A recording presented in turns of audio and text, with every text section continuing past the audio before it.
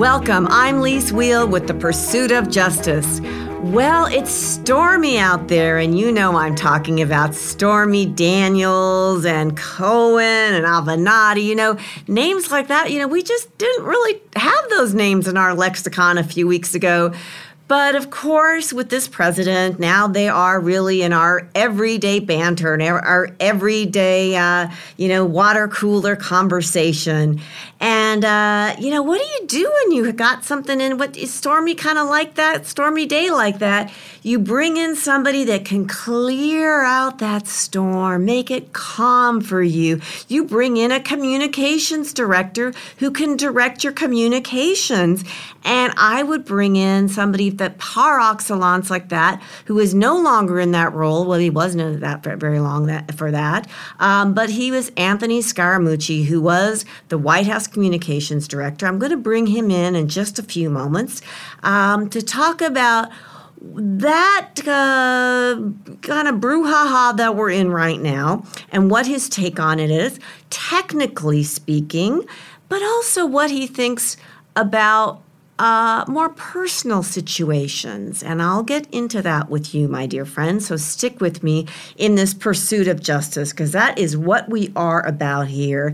And we're going to go from Mr. Scaramucci to really a story that is Manhattan bound or New York bound, but it's much broader than that. It really affects the whole country, and that is what has happened to the Attorney General here in the state of New York, Schneiderman, the Attorney General, Eric Schneiderman, who really has been accused now by four women of horrible sexual assault. And I'm going to bring in a very special guest, Ron Kuby, who's formerly with WABC and now has law offices in Manhattan. He also knows a special counsel. He's tangoed with I don't mean dancing, I mean tangled as in tangled, with the special counsel who's been appointed to look into and potentially prosecute Eric Schneiderman for assault, potentially even felony assault. I mean, the man could be in jail, could be in prison for what he's done to these women. And he's going to talk to us about what could happen to the disgraced former Attorney General of the state of New York. So we've got two great guests here in the pursuit of justice, because that's what we are about here in this new podcast. I'm so excited to be presenting this new podcast here, the pursuit of justice. It's so important, that word justice. It really is the cornerstone, the pinpoint of our country and our society, and we need it more than ever in the 2018, folks. We've really got to be focusing on that and what all we do, and you'll see in my interviews here that is what I'm focused on. So first up to bat, we have Anthony Scaramucci, formerly with the White House communications director with Mr. Trump, President Trump. Welcome, Anthony Scaramucci, to the Pursuit of Justice with Lise Wheel. Welcome. Lise, you're going to bring me out of my shell, okay? I'm about to break out, okay? I'm going to try it. I'm going to start with maybe, teasing you out of your shell, getting you on a subject that you probably don't have an opinion about, but that's Mr. Avenatti here, and the whole Stormy Daniels thing, and I'm sure you're pretty shy about it, but lately, just as of this last couple of days, the last 24-hour news cycle, he's saying, kind of bring it on, hey, other side, other Stormy Daniels side, you guys aren't listening to me. You kind of been beating up my client, Stormy Daniels. So I'm gonna post some things out there, and I'm gonna post some things about Michael Cohen getting in an elevator with some Russian guys who were actually known for bribery and some things like that. That you've just been posting. What do you think about this, Anthony Scaramucci? This latest? Well, listen, I've actually run into Michael Avenatti in a few different settings, and most recently in the Hamptons over the weekend, actually at a party. Look, he's a charming guy. He's an aggressive guy, but he may not have his facts 100% right about certain specific things. I don't, and I'll maintain this, Lise, until I see otherwise, or Robert Mueller tells me otherwise. I didn't see any collusion, bribery, any type of collusive activity during the campaign. And even though I was only in the White House for a short period of time, I had worked on the campaign and with the president or the candidate for almost 2 years and was on his executive transition team. So I think the the Michael Avenatti stuff related to Stormy Daniels, again, this is just my personal opinion, but I think that the American people have decided long ago that the personal lives of the presidents and the interactions that they have with the opposite sex are probably better left between the president and the first lady and their families. And so I don't necessarily think that's going to hurt the president. If anything, if you go back to the President Clinton era, yep, that's where I was just going. There, yep, with Monica Lewinsky, after the impeachment or during the impeachment, his approval rating went up. I think at the end of the day, I'm not saying that we're becoming France as it relates to dealing with our political leaders, but I think we're being way more forgiving over the last 25 years, Lise, than we were, say, 50 years prior. So I'm not exactly sure directionally where Michael's going with his case. If he's trying to hurt Michael Cohen and that will end up hurting the president, or I'm not exactly sure what he's doing. Somebody asked him once, well, would you settle? Let's say someone wrote you $50 million. They said no. And so I'm rhetorically got a big question mark in my mind about that as well. So this obviously is about hurting, hitting, removing the president. And so I don't understand the economic motivation there. And if it's just political, it doesn't sound like that's enough motivation either. So hopefully we'll peel the onion back far enough to really understand what's going on. You said a couple. I'm not Detective Columbo. Right. No, you said a couple of things though that I want to ask you more about. You said you brought it back to President Clinton, and I'll tell you, I was very much involved with that. I was investigative counsel on the Judiciary Committee for the Democrats during that impeachment, so I know that case very well. And the president was impeached, not for, what happened with Ms. Lewinsky, but for lying under oath, as you well know. And so, Correct. Now what becomes very interesting. So you brought up the impeachment.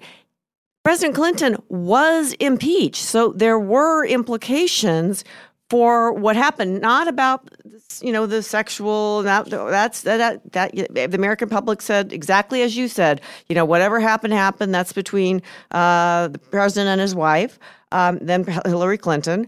But there were consequences for him about the lying. The second thing you just said was about Avenatti's motives, and you said removing the president. Do you think that's a possibility? Because you just said impeachment. And then I bring you to today. Today is the deadline for President Trump to file financial disclosure papers for 2017, disclosing whether or not he's going to say that there was a debt, that $130,000 debt. He didn't do that in last year, saying, that he didn't think that there was a debt that he had to pay for Cohen, but now that's changed since his own lawyer, Giuliani, said, he knew that there was this debt, and he had to pay this debt to his own lawyer. What do you think? What do you think is going to happen now? Do you think he's going to disclose in that financial form? Okay, so let me unpack everything. So one thing at a time. The first thing is that yes. I don't think the president's going to get removed from office. I can't tell you or assess the probability of potential impeachment because I don't know what's going to happen in the midterm elections. But if the Democrats win and there's enough information in the Mueller report or there's some combination of things, they'll probably use the Republican strategy from the late 1990s and go to impeach the president. But I don't think he can get removed from office, frankly, the same way President Clinton did. And I don't necessarily think it's a great strategy because we both know the president's popularity went up.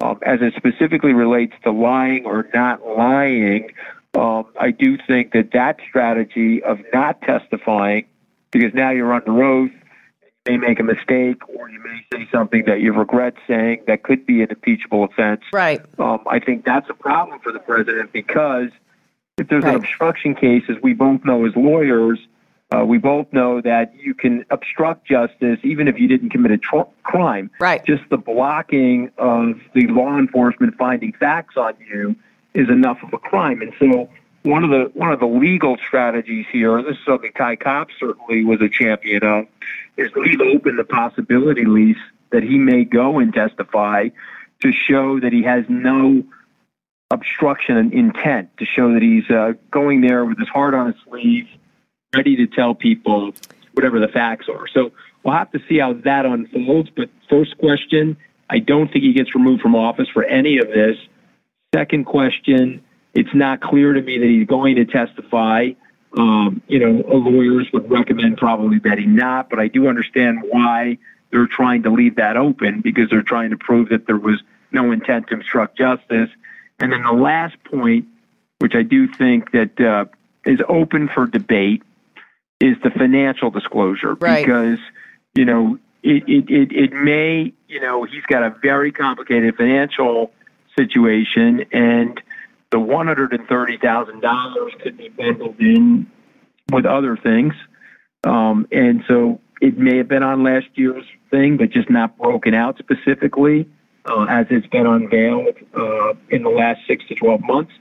So we'll have to see what he puts down. But, I think one of the things that we're not being fair to the Mayor Giuliani on, is that there is a strategy to what the mayor is doing. He is, I've been on Wall Street for 30 years.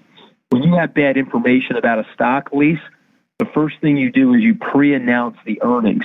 You try to get all the bad information out there as quickly as possible, because it has a settling effect on the market. And so even though people are roundly criticizing the mayor, I do think that there is a strategy that's being deployed by both him and the president as it relates to his interviews. Anthony, I understand that. I understand the strategy. I've got all that, but the deadline is a hard deadline today. So you can. I understand strategy, and it can work or not work, but the paper's got to be filed, and it's filed or not filed today. So, what about that's either filed or not. I think the numbers will be in there. Oh, you do? I think the numbers will be in there. Okay. I think Giuliani's indicating that, and I think that we're trying to prepare people for that, and so I think the number will probably be in there. Okay. Do you think President Trump is a great president? A great president. Well, I think it's too early to define his presidency as great or not great. Do I think that he's implemented policies that are by and large helpful? Do I think he's had way more success than his adversaries would like to see him have? Do I see a big opportunity here to even the playing field on trade, to denuclearize the North Korean peninsula? And I'll make a very bold prediction here. I think he'll eventually get to a deal with the Iranians, which will be to the great shock and dismay of all the conventional theorists out there. So if you step back and look at the entire painting, he's done a good job of reforming taxes. I think the Obamacare situation is completely intractable. What we learn about our government is once it's in place, it's very hard to get it dislodged. And so I don't necessarily think they're going to have a solution for, quote unquote, repairing and repealing or repealing and replacing Obamacare. But if you step back and you say, how has his year gone? Policy-wise, it's gone well. Stylistically and from a communications perspective, I think the White House could be doing a lot better, because what ends up happening is you could have great content, Lise, but your style in terms of the way you're delivering the content could cause people to tune out or could cause people to react negatively. And you got to get to moderate. Let's talk about that. Let's talk about that. Let's talk about that, because you talked about broad picture, and I want to focus in on. I want to really focus in, because would you agree that the part of being great, the definition of great, would be that the exercise of good judgment? Would you agree with that?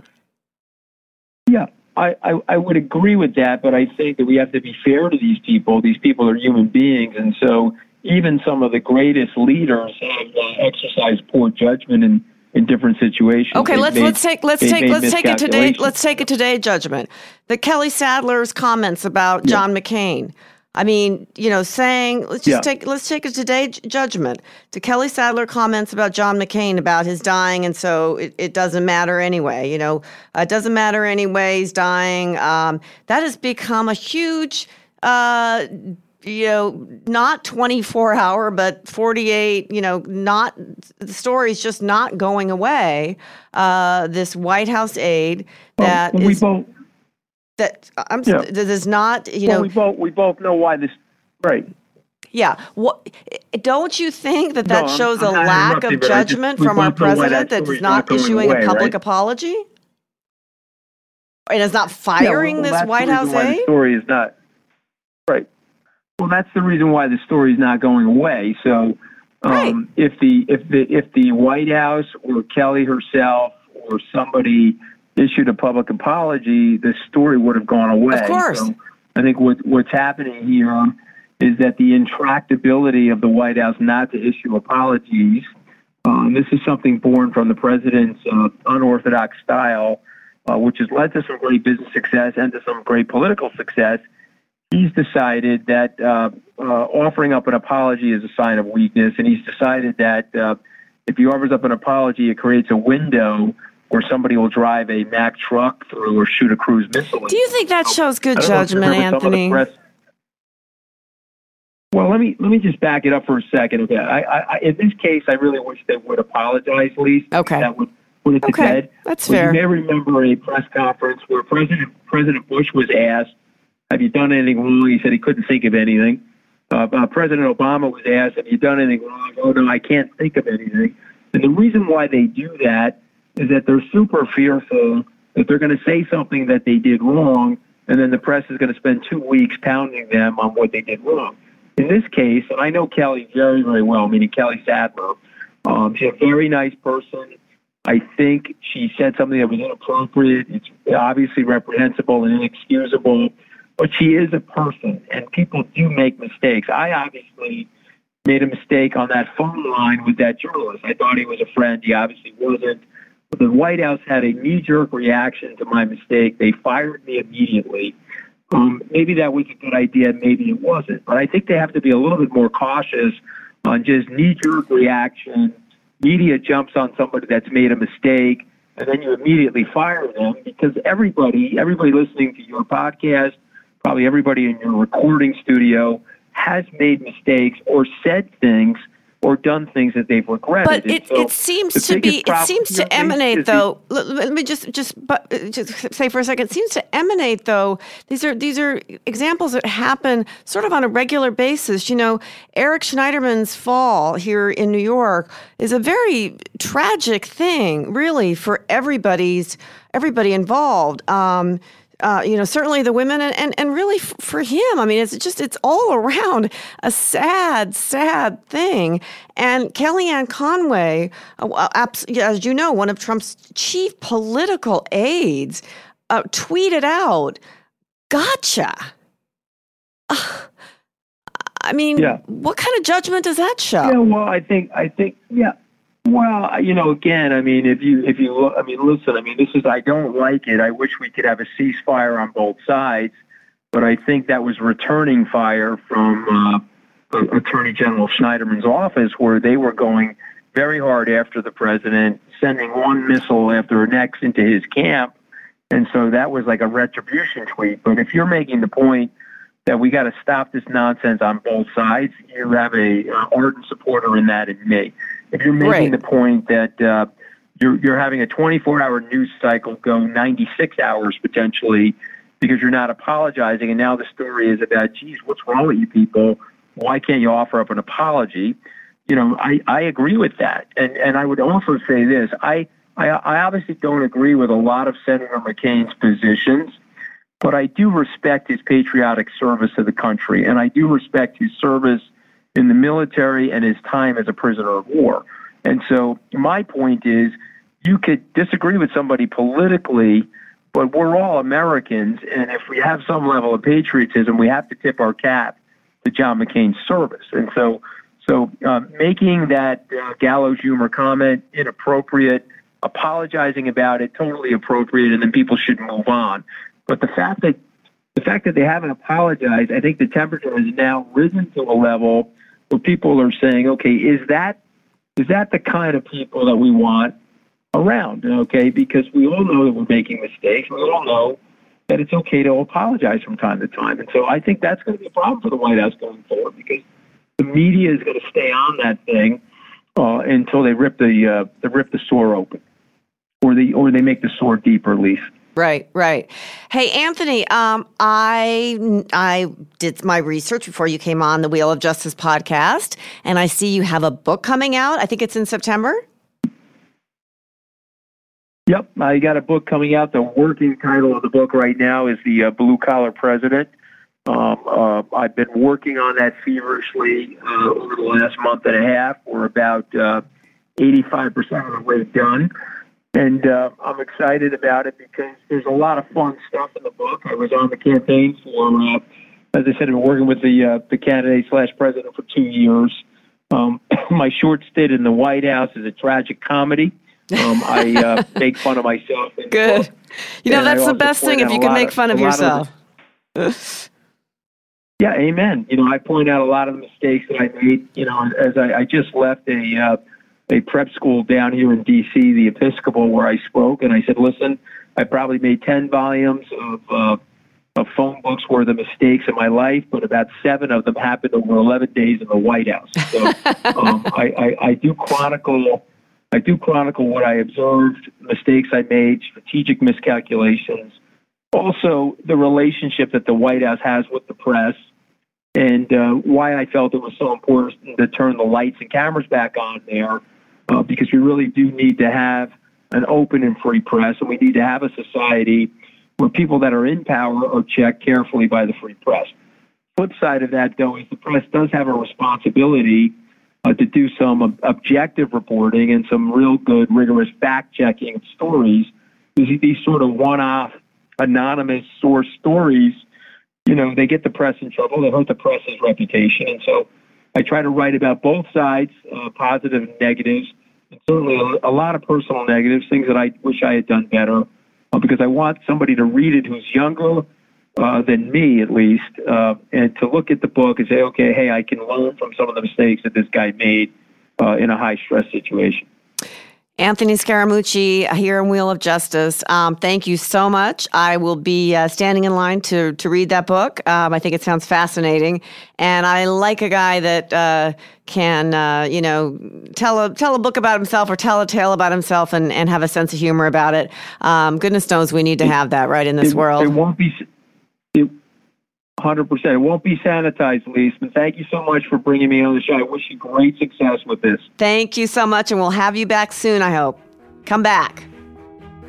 Amen. Okay, All God right. bless. Take care. Be good. Now. Bye. My next guest is Ron Kuby, formerly with WABC Radio here in New York, and now with the Ron Kuby Law Offices. He's a criminal defense lawyer here in New York. Ron, welcome to The Pursuit of Justice with Lise Wheel. Welcome. Well, thank you, Lise. Very happy to be here. We are here kind of today to talk about what's really become a very sad topic. Mr. Schneiderman, and his fall from grace. Really overnight. I mean, it was just, I remember just over the weekend, last weekend, getting the article and reading it and just being almost, brought to tears reading about these alleged victims, what happened to them. And then, of course, over this last week, finding out there's a special prosecutor that's been appointed because of conflicts of interest here in New York, and reading about this special prosecutor's background. And she's got an amazing one. She's prosecuted a lot of sexual offender cases before. She's got a lot of, a very austere background. And Ms. Singas, don't you? You have had personal experience with her. Yeah, I have ongoing litigation against her office that's been going on, for about 15 years now. It's a really long story, but it started under former district attorney, now Congresswoman Kathleen Rice. Right. Give us the Reader's Digest version, especially of the Friedman case. The Reader's Digest version is in the late 1980s, there was mass sex abuse hysteria that was going on around the United States, where increasingly bizarre, improbable, and physically impossible acts of mass sexual abuse of children was allegedly taking place. Instead of sort of trying to damp down the hysteria, too frequently local law enforcement played it up, and so you had cases like the famous McMartin case in California, where hundreds of children were not raped at the local daycare center, or the Kelly Michaels case in New Jersey, where she did not sexually abuse multiple children in her kindergarten class while playing the piano and turning them into mice, and other kinds of things. The Friedman case was very much a part of that. Jesse Friedman, accused of multiple, constant, persistent, over a long course of conduct, raping 8-year-old boys in a computer class that he was helping his father to teach. The allegations were just sort of increasingly bizarre and ultimately, sort of impossible. And no students ever complained. No parents ever complained. It was not as though some alleged victim had come forward and said, "Wow, Mommy, something bad happened." Right, to but me that was then, and this is now. Yeah, well, unfortunately, so much of now is informed by then. So it gets very, very difficult to overturn these kinds of wrongful convictions. And Jesse pled guilty because he was threatened with spending the rest of his life in prison. So we've been fighting to overturn that case since the filmmaker Andrew Jarecki made the documentary Capturing the Friedmans. And back in 2004, and the Nassau County District Attorney's Office, first under Kathleen Rice, and then under Madeline Singas, has consistently opposed us at every turn.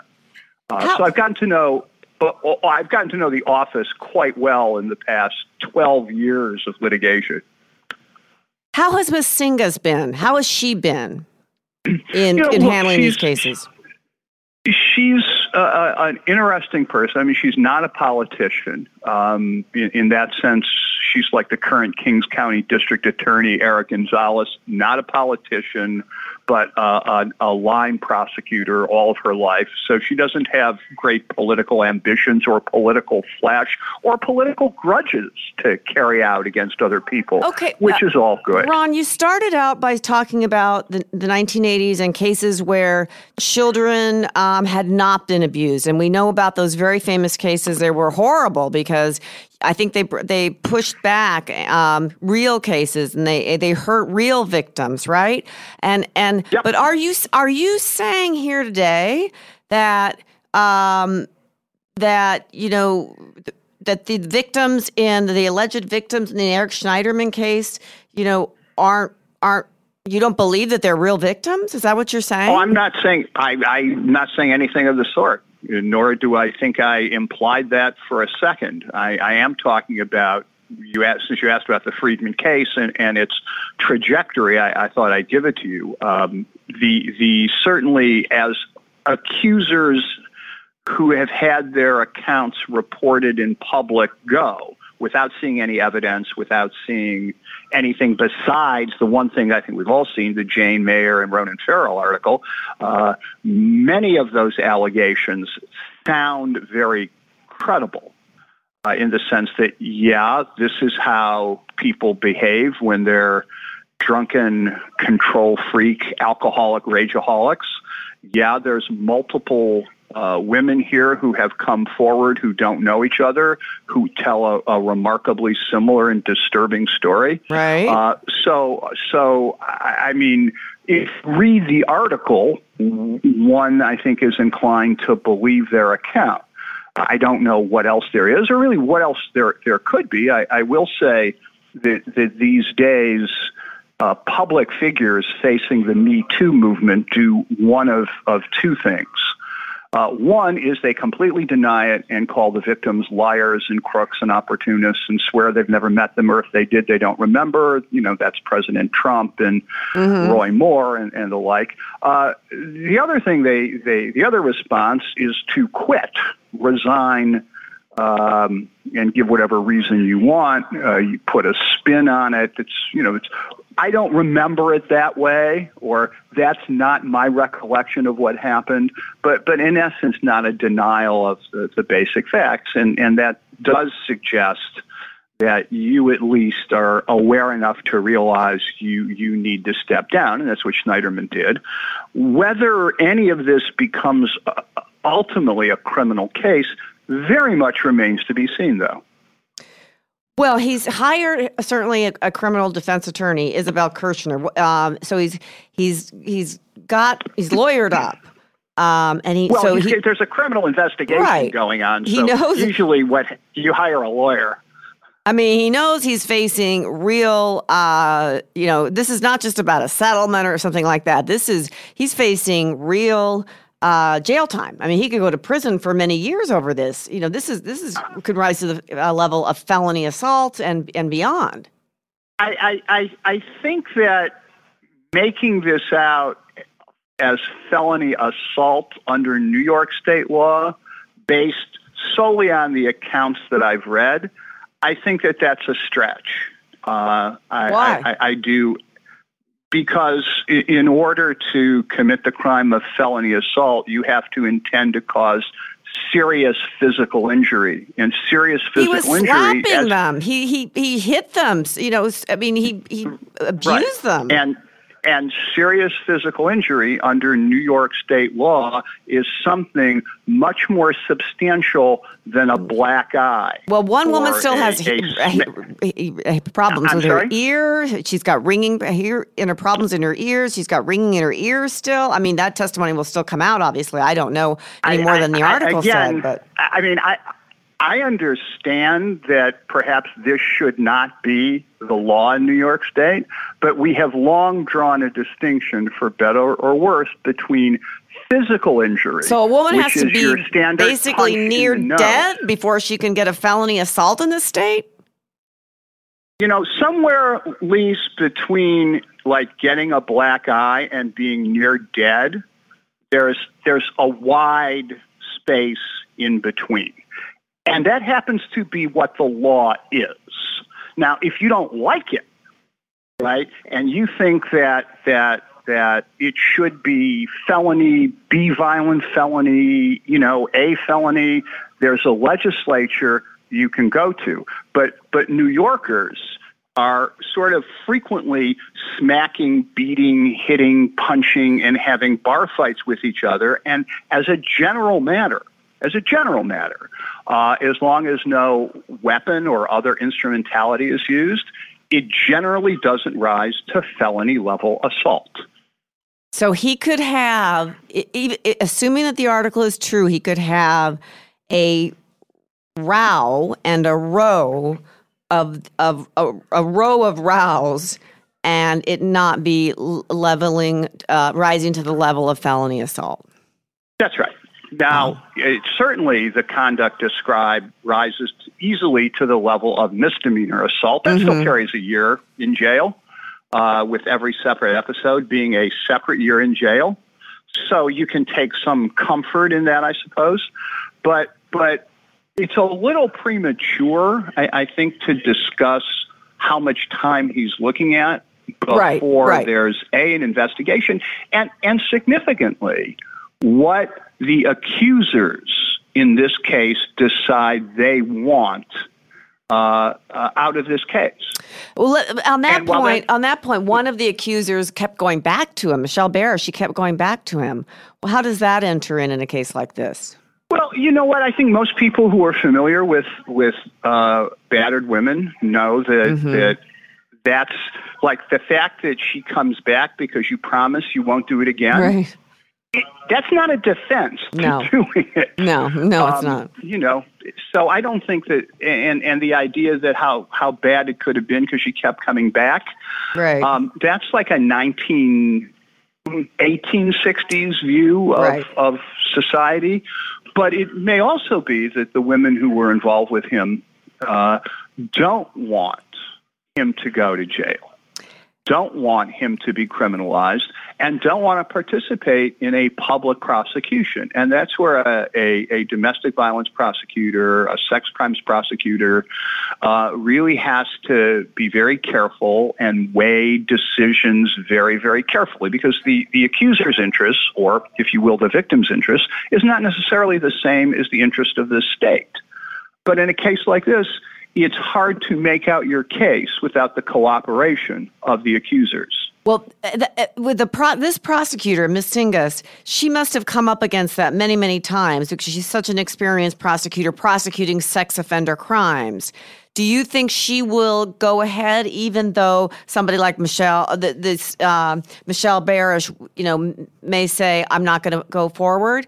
This prosecutor is it in her MO to keep going forward, keep pursuing a case like this?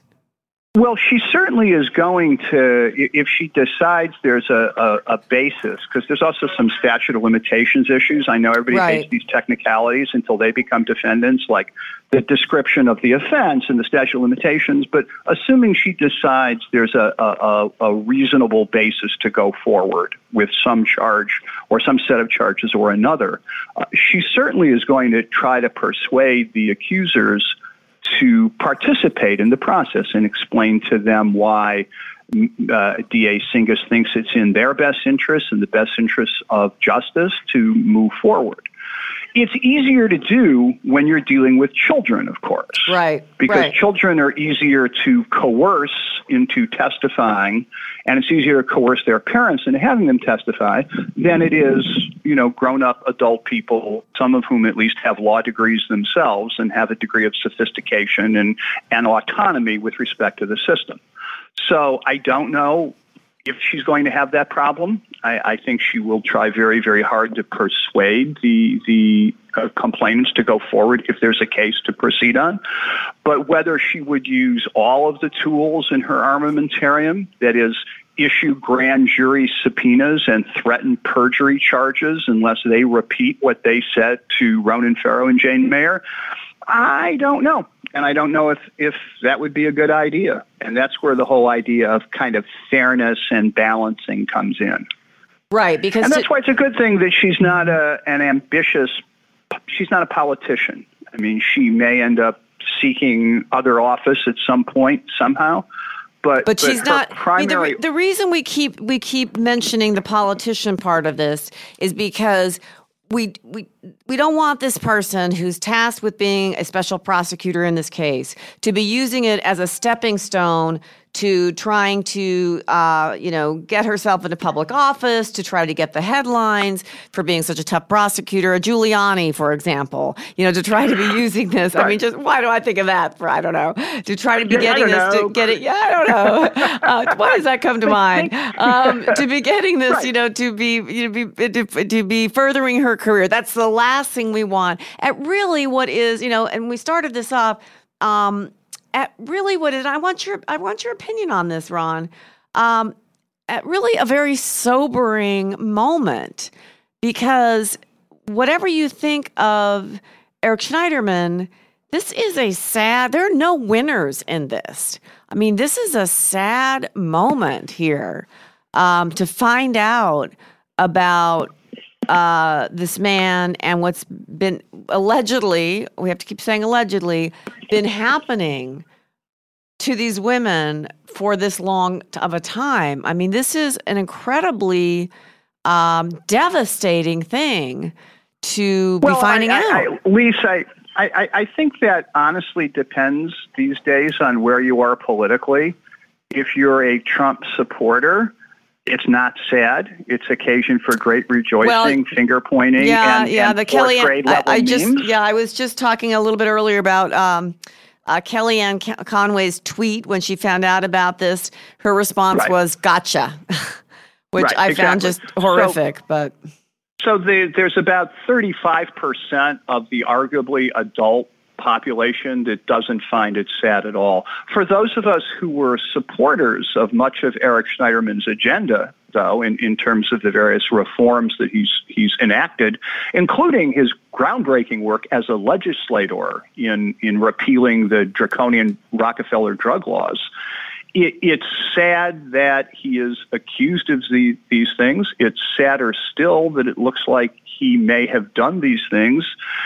It's shouldn't be a huge shock to anybody, given how many people have had these accusations credibly leveled at them over the past few years, from television personalities to people in the legal profession and elsewhere.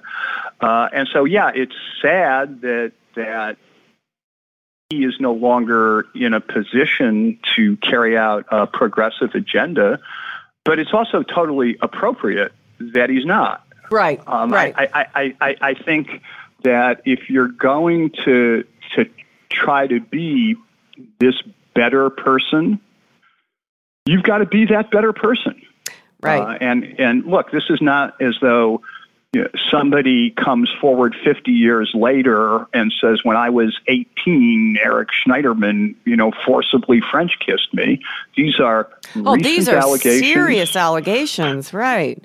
They're Absolutely. serious. They're recent. They took place during his tenure as Attorney General of the state of New York. And so, I understand highly functioning alcoholics, but it's time for him to take a big step back, get himself into a program, and figure out, what he's going to do with his life after he stops being a defendant. Right. Well, he's got an attorney now, Isabel Kirshner. She's got quite a pedigree. She does not. I know Isabel. Isabel's a great lawyer, great criminal defense lawyer. She does not have a lot of sexual abuse experience, I noted in her pedigree here. But most of this was not sexual abuse. I mean, if you listen to the accounts, there wasn't actual what even in the Bill Clinton world passes for actual sex going on. Well, that's right. They weren't having sex when he had hit them, allegedly. Well, a lot of times not in every case. I don't think actually in most cases. Barsh pushed back against that account by saying, we were standing there having an argument fully clothed. Right. That's what, yeah, exactly. They weren't having sex. So this is more sort of drunken male rage, control, assault kind of behavior. Right. More so than sex abuse particularly. But in my view, as a criminal defense lawyer. She has gotten a lot of people off. She's had a lot of favorable negotiations, gotten a doctor off before he was charged even. I mean, he's gotten dismissal of a lot of charges, defended a lot of folks, got a lot of people off. So she's got quite a record. So you've got two very strong professional women going against each other here in this case. Yeah, and I suppose the ultimate question is, is there a prosecutable case here without bending and distorting statutes of limitations and the definition of offenses? If there is such a case, do the complaining witnesses who are crucial to this case want to go forward? And if they don't, how far are you going to push them? And what is the disposition that you want to see? And part of that revolves around the notion of what is fair under the circumstances. What should happen to Schneiderman? Should he go to jail? Should he be disbarred? He's already resigned. Should he go to get 3 years probation with anger management? And I think that it's that area, first and foremost, that I think discussions among the defense and prosecution will take place. What do people want to see happen at the end of this?